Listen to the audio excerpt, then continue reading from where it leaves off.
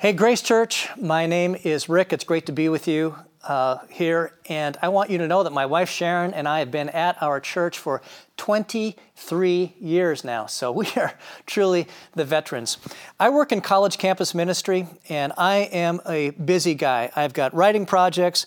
I've got travel. Well, not travel lately, but normally I travel for our ministry to college campuses. And I've got other projects going. And so during the week, it's running pretty fast most weeks. And then when it comes to Sunday, the day of rest, the day of Sabbath, I have a hard time slowing down. And maybe you can relate to that. Maybe that's your life as well. Run, and then on Sunday you're supposed to just stop, and it's hard to do. When I was growing up in Marshall, Minnesota, small town America, we were taught to be productive and to work hard. So when the Sabbath comes, I still want to work hard. I want to catch up on work. And of course, that's not what the calling is there. So maybe you feel the same way. And I can remember a few years ago when I went and visited my mom in Fort Myers. I walked off the plane in Florida, and the warm air and the sunshine hit me. This is during spring break. And I just went like this. Because I was so tired. I was so fatigued, but I didn't even realize how tired I was. And I think that's a pretty common experience for us here in America, in this culture. So how about you? Is that something that happens to you as well? You run during the week, and then on the weekend, or especially on Sundays, you have a hard time slowing down. Well, our verses in Psalm 23 provide a remedy for that. It addresses it directly, and that's why I'm so excited about this text today and drawing us into it. But there is a condition. There's a condition that must be met before we can gain the benefit of these verses in Psalm 23, and I'll share that condition with you in a few minutes. But now let's read the text. So just the first three verses here. The Lord is my shepherd, I shall not want. He makes me lie down in green pastures. He leads me beside still waters. He restores my soul. He leads me in paths of righteousness for His name's sake. And after those verses, let's pray together. Lord God, would you be with our church this weekend and those who might be visiting our church this weekend online? Would you speak to us through the power of your word and the power of your Spirit? And may it go out, Lord, to us and through us, Lord, to the world. And we ask in Jesus' name. Well, last week, Pastor Bob Bryce talked about several things, and I just wanted to mention three as a reminder. Number one is that sheep are helpless. We're going to be talking about sheep today. And when sheep are in the wilderness, they need a shepherd to survive. Secondly, this passage talks about green pastures. And the green pastures that we're talking about here are not the lush Minnesota or Irish green pastures you might think about. This is in ancient Israel. This is in the brown wilderness, and there's just clumps of grass that the sheep need to find, but they can't do it on their own. They need a shepherd to help them find them. And then thirdly, I wanted to remind us that Bob helpfully talked to us about which shepherd are we actually listening to? Is it the good shepherd mentioned in this passage, or is it the other shepherds of our culture that lead us astray way too often? Well, David was a shepherd. And David was actually a shepherd twice in his life. The first time, he's a shepherd of real sheep, and he does this when he's a boy. He's a herder of sheep. He's got older brothers. They do other things. He's kind of a low man in the family, so he's stuck with that job. But then secondly, he becomes a shepherd, you might say, of a whole nation, that being Israel. Now, Psalm 78 gives us a way to transition between his first duties as shepherd and his second duties as king/shepherd. And here's what Psalm 78 says. God chose David, his servant, and took him from the sheepfolds. From following the nursing ewes, he brought him to shepherd Jacob, his people, Israel, his inheritance. With upright heart, he shepherded them and guided them with a skillful hand. So think about that. He's a shepherd of sheep, and then he's a shepherd of a nation. And I can just imagine, as difficult as it was for a boy to shepherd some sheep, how much harder it would be for David, the grown man, to shepherd a whole nation. Well, now the irony is, after having been a shepherd twice, now he's a sheep. think about that, of the kind of the paradox of being both a shepherd and a sheep at the same time. Now, why would he stoop to being a sheep? Because if he has a recollection of what sheep are really like from his boyhood, why would he want to join the herd or the flock, whatever we're calling them? Why would he want to be one of them? After all, he's a very capable leader. He's the one who inherited the kingdom from Saul in a very complex transition. He's the one who served as a general for the armies of Israel to go out and defeat the Philistines. He's the one who oversees and administers a whole nation. And don't forget about the family drama, the soap opera inside David's family with Absalom and Adonijah and those who tried to take the throne from him.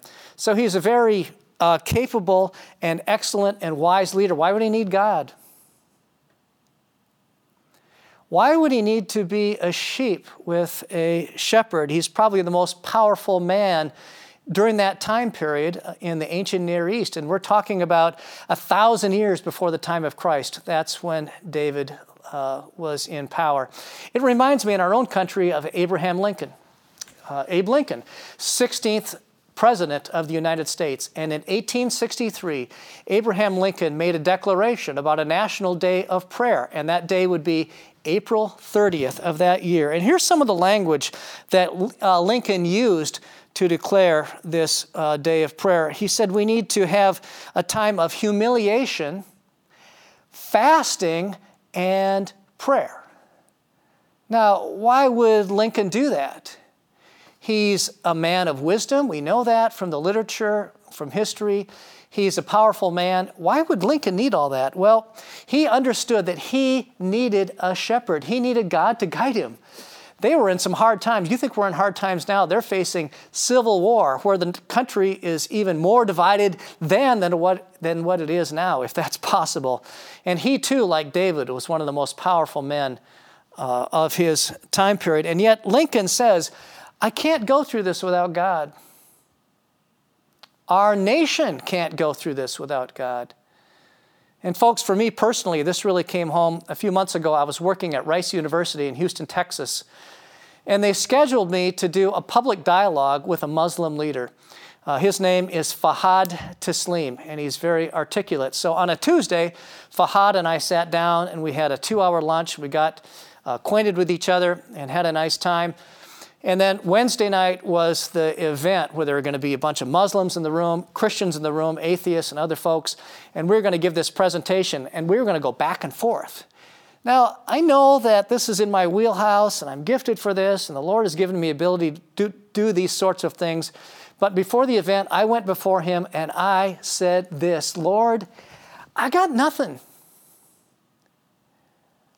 I need you to be my shepherd. Even though I feel like I'm gifted for this work, I want to give this into your hands. That's what David did. That's what Lincoln did. And that's what we're called to do. But the temptation is for us not to do that. You probably feel like you're gifted in several areas of your life. You're gifted as a leader or as a worker or as an artist.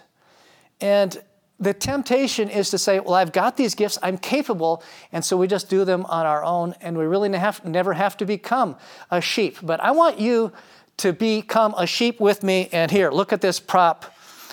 You and I are going to enter sheephood right now, because that's how we gain the benefit of this psalm, and that's the condition for entering this psalm. So here it is. Here's sheephood. There's my sheepification right there. Now, this sheep on a stick was made by my grandson, Isaiah, who's 8 years old. And we all agree that we're going to be sheep when we read this psalm. And that's the condition that we have to meet in order to enter into the psalm and gain the benefit that is waiting for us there. So verse 2 says, He makes me lie down in green pastures. He leads me beside still waters. He restores my soul. So green pastures, as we mentioned before, it's not these lush green pastures we think of here in Minnesota, but some more brownish green pastures, just clumps of grass that the shepherd is leading the sheep to. But David uses this word, God makes me lie down in green pastures. Now, why would he use the word makes? Well, I think it's because it's hard to make sheep lie down. David thinks back to his boyhood, and he remembers, I could never get those sheep to lie down. They're so finicky. They're so fussy. They have to feel relational harmony. Imagine that. Sheep have to feel secure in order to lie down. And David probably feels a sense of resistance in his own heart to lying down. And so he says, the Lord makes me lie down in green pastures. And so there's an element of trust here. He's trusting that the Lord knows best for him of what to do with these green pastures and to gain the nourishment there and to gain even survival in the wilderness. The Lord makes me lie down in green pastures because the Lord knows best. Second image then is he leads me beside still waters. And here in Minnesota, we have the awesome privilege of having access to a lot of still waters. I've had the chance many times, I hope you have as well, to sit on a boat in a secluded bay in Minnesota in the evening, and the sun is going down, and you can hear the crickets and the frogs, and the water is smooth as glass, and there's a heron flying by, and the fish are coming up to the surface and nosing the top of the surface, and occasionally you might catch a crappie or a bass or a sunfish might be biting that night, and it's just a beautiful, warm setting, and I guess it's the warmth and the calm and the peace of the setting that brings a calm and a peace into our souls. It brings it into our hearts. And I think that's what David envisions here. When he comes beside the still water is calm and peaceful, and that brings a calm and a peacefulness into his own being. And that's why the Lord has him there, to experience something different, to slow down from his duties as king. Well, Jeremiah 17 says that the Lord himself is the fountain of living water. So water, still water, is often associated in the scripture with spirit and with nourishment. So if the Lord himself is a living water, then we get an expanded picture of what this can be. We don't just experience the external living waters, but the Lord himself. When we draw near to the Lord himself, we can experience the living water that comes out from him into our lives. And then Jesus in John 7 promises, if anyone thirsts, let him come to me and drink. Whoever believes in me, as the scripture has said, out of his heart will flow rivers of living water. So friends, can you see how Psalm 23 is a remedy for this frantic pace in which we lead our lives? There's a kind of intensity to our lives. And sometimes I feel like we're just on the hamster wheel. You're going around and round and round. You're really busy, and you wonder what it's all about. And Psalm 23 says, stop. Psalm 23 says, slow down. I am the Lord. I offer you this living water, and if you will come and lie down in the pastures and take part in the still waters and the living water that I provide, your life will change. It will be remodeled. And then the next vision here is, you restore my soul. Well, this part, it expands, and our whole body gets involved with the soul. Soul in Hebrew means eunice. It's your entire self. It's nephesh. The Hebrew word here is nephesh. It means your lifeblood, body and soul. So for centuries, good Jews have been praying the Shema from Deuteronomy 6. And it says there, you shall love the Lord your God with all your heart and with all your soul, all your nephesh. Okay, everyone, let's stop right now. With me, say nephesh. 1, 2, 3. Nephesh. All of your heart, all of your soul, and with all your might. And then Psalm 42, as the deer pants for flowing streams, so my soul, my nephesh, pants for you, O God. So the soul in Hebraic thought, Hebraic theology, is not just this immaterial substance that rattles around inside my body. It's not that at all. It's not a ghost in the machine. Rather, the soul in Hebrew thinking is the whole self. So when David says, you restore my soul, he's saying, well, I guess you restore my David. You restore my meanness, my entire self, head to toe, my body, my mind, my emotions, my spirit. You rejuvenate me. You recreate me. You remodel me. And what an awesome opportunity it is to have the Lord do that work in us. And it is a deep work of the soul that goes way beyond the self-help techniques of our culture. I'm not against self-help. It's a fine thing for us to increase our life skills. That's a cool thing. I think what David is talking about here goes much deeper. It goes to the very foundation of our life. If you're watching this today, I want to issue a challenge for you. If you're not a Christian, if you haven't invited Christ into your life to be your Lord, to be your shepherd, I will invite you to do that today. It's so important, and if you want to gain the benefit of the Lord working in your life to reshape and to remodel and to put His living waters flowing through you, if you want that for your life, I would encourage you, place your faith in Him today. Folks, rest and restoration, these are big themes in the Bible. You think about Genesis 1, where God created the world in 6 days, and then what did He do on the seventh day? He rested. Now, why did God need to rest? Is it that He's all tuckered out? Not at all. God doesn't need to rest, but He did rest because He modeled something for us.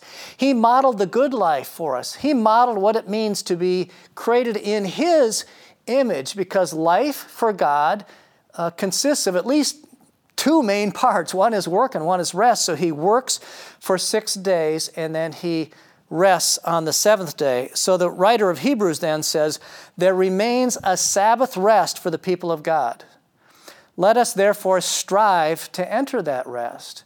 So the Lord has laid out for us a place of rest, and He said, come into that rest and enjoy it with me, experience it with me, because I'm all about work and I'm all about rest. It's a both and. And then Jesus says in Matthew 11, come to me, all you who labor and are heavy laden, and I will give you rest. So this is cover to cover in the Bible. You've got the Old Testament version of rest.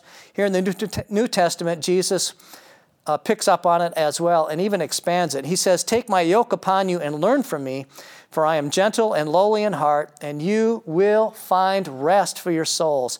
For my yoke is easy and my burden is light. And let me just give you a suggestion here. This isn't in the passage, but I think you'll find it in David's life, especially if you dig around in Psalm 51. And that is David, during his lifetime, he fell into sin with Bathsheba, the woman Bathsheba. And so when we come into the Lord's presence, it's the Sabbath. We're trying to slow down. I think one of the best ways to slow down is when we enter His presence is to confess our sins, is to say to the Lord, I think there's some stuff in my life that shouldn't be there, and lay out for those things for the Lord. For David, he laid out his sin, he named it, and he received the Lord's forgiveness. And Psalm 51, we're not going to take time to read it, but it does say, you created me a clean heart and you renew a right spirit within me. And that's what happens when we confess our sins, when we enter His presence. So by way of application, I think this whole first section we're talking about here, it's sort of God's care station. You can imagine us running a marathon, and then there are these care stations along the route, and they happen every 6 days. Of course, they can happen a microcosm maybe every morning or evening when we take a few minutes to have a quiet time with the Lord, but especially on the Sabbath, we take advantage of this care station. And I want to ask you, will you be led?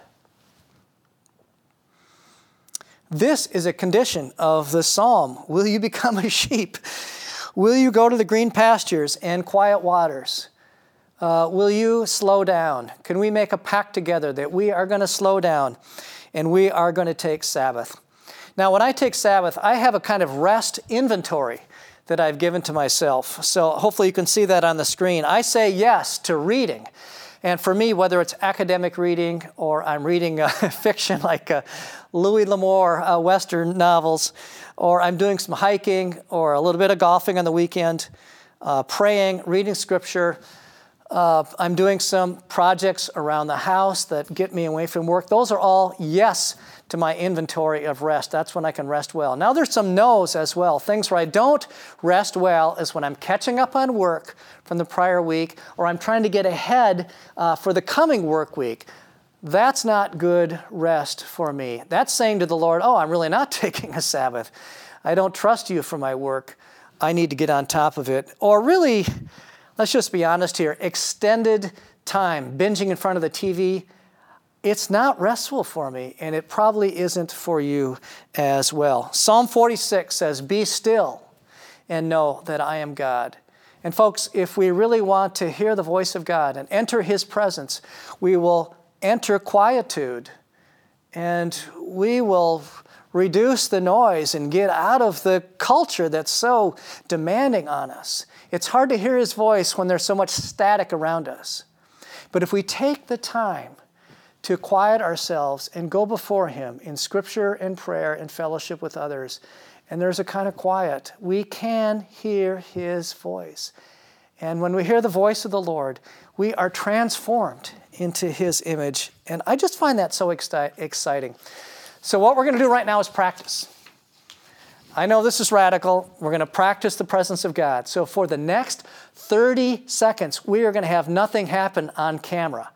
And you shouldn't do that. I mean, that's one of the rules. When you're on camera or you're on radio, you never want to have dead air. We're going to break that rule right now, and we're going to practice the presence of the Lord just for 30 seconds. So I'm going to ask you to bow your head in just a moment, and all we're going to do is be quiet before Him and soak up the living water and soak up being near Him in this green pasture. So here we go. The radical step, dead air for 30 seconds. Ready, set, go.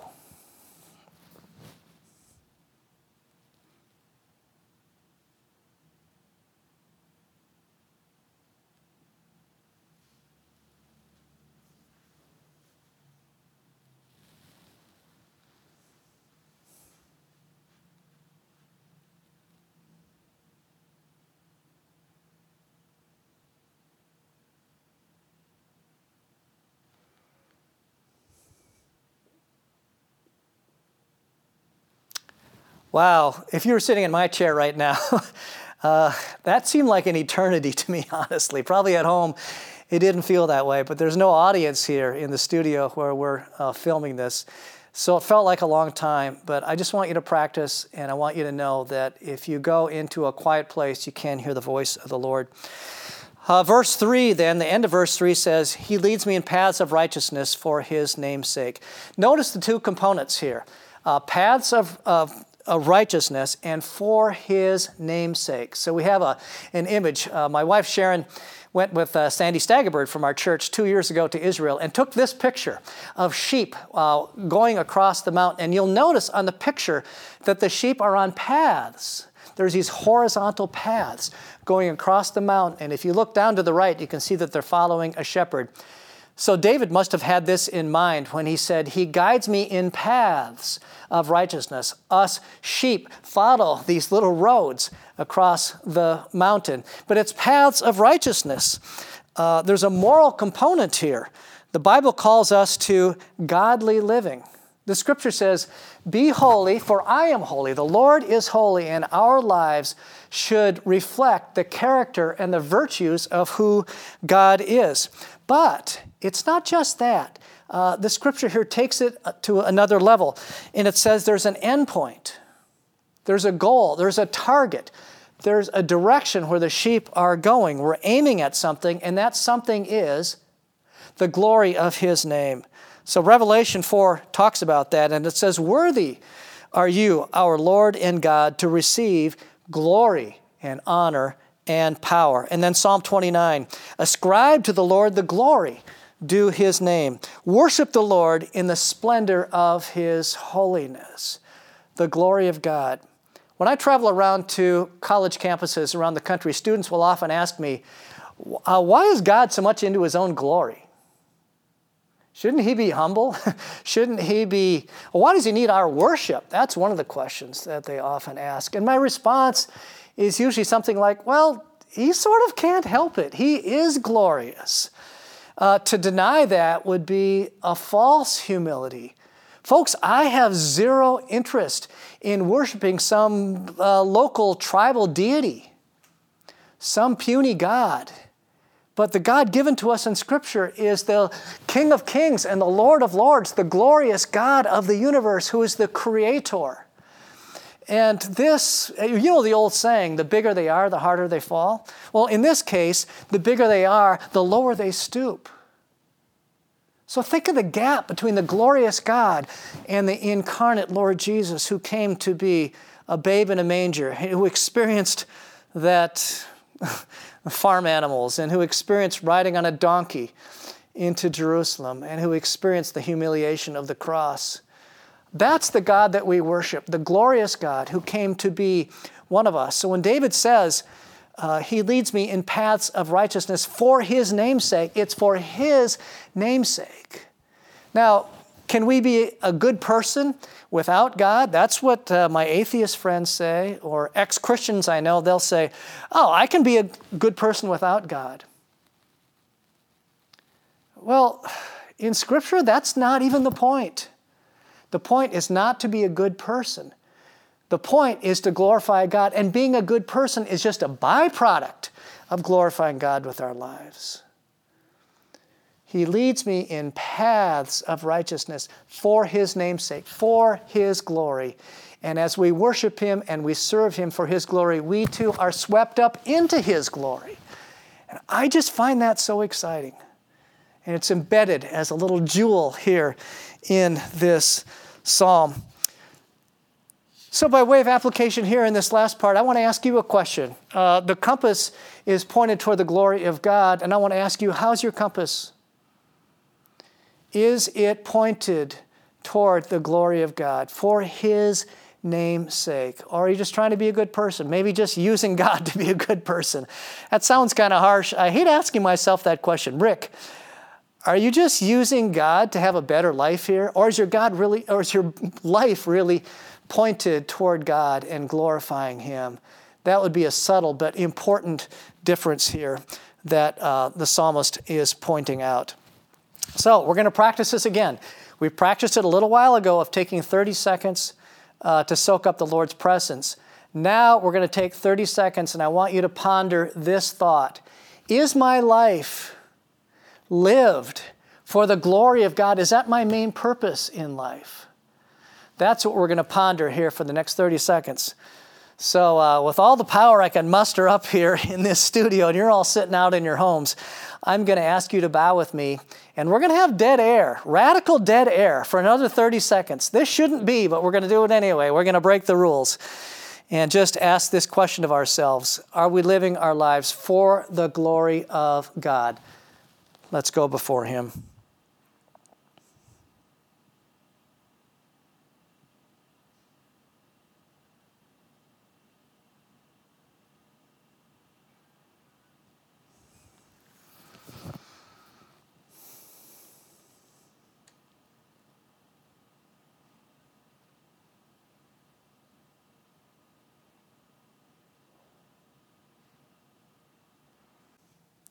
Let's pray together as we close this silent period of prayer.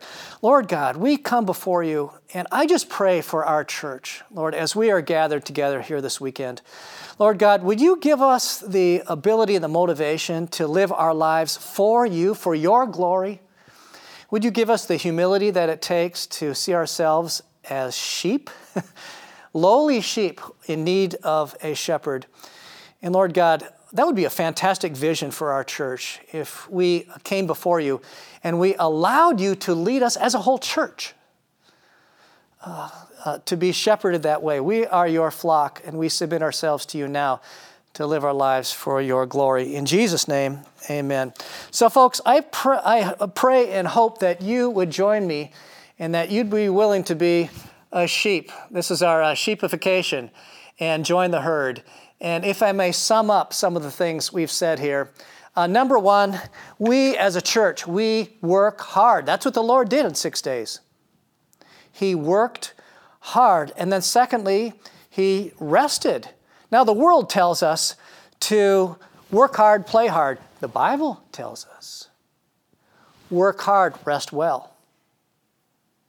And the third component is to live our lives for His glory. So work hard, rest well, live our lives for His glory. Now that's a church I want to be part of, a church that does that. And that's a church that will make a difference in our lives and will make a difference out there in the world as we go out and share the good news with others. In Jesus' name,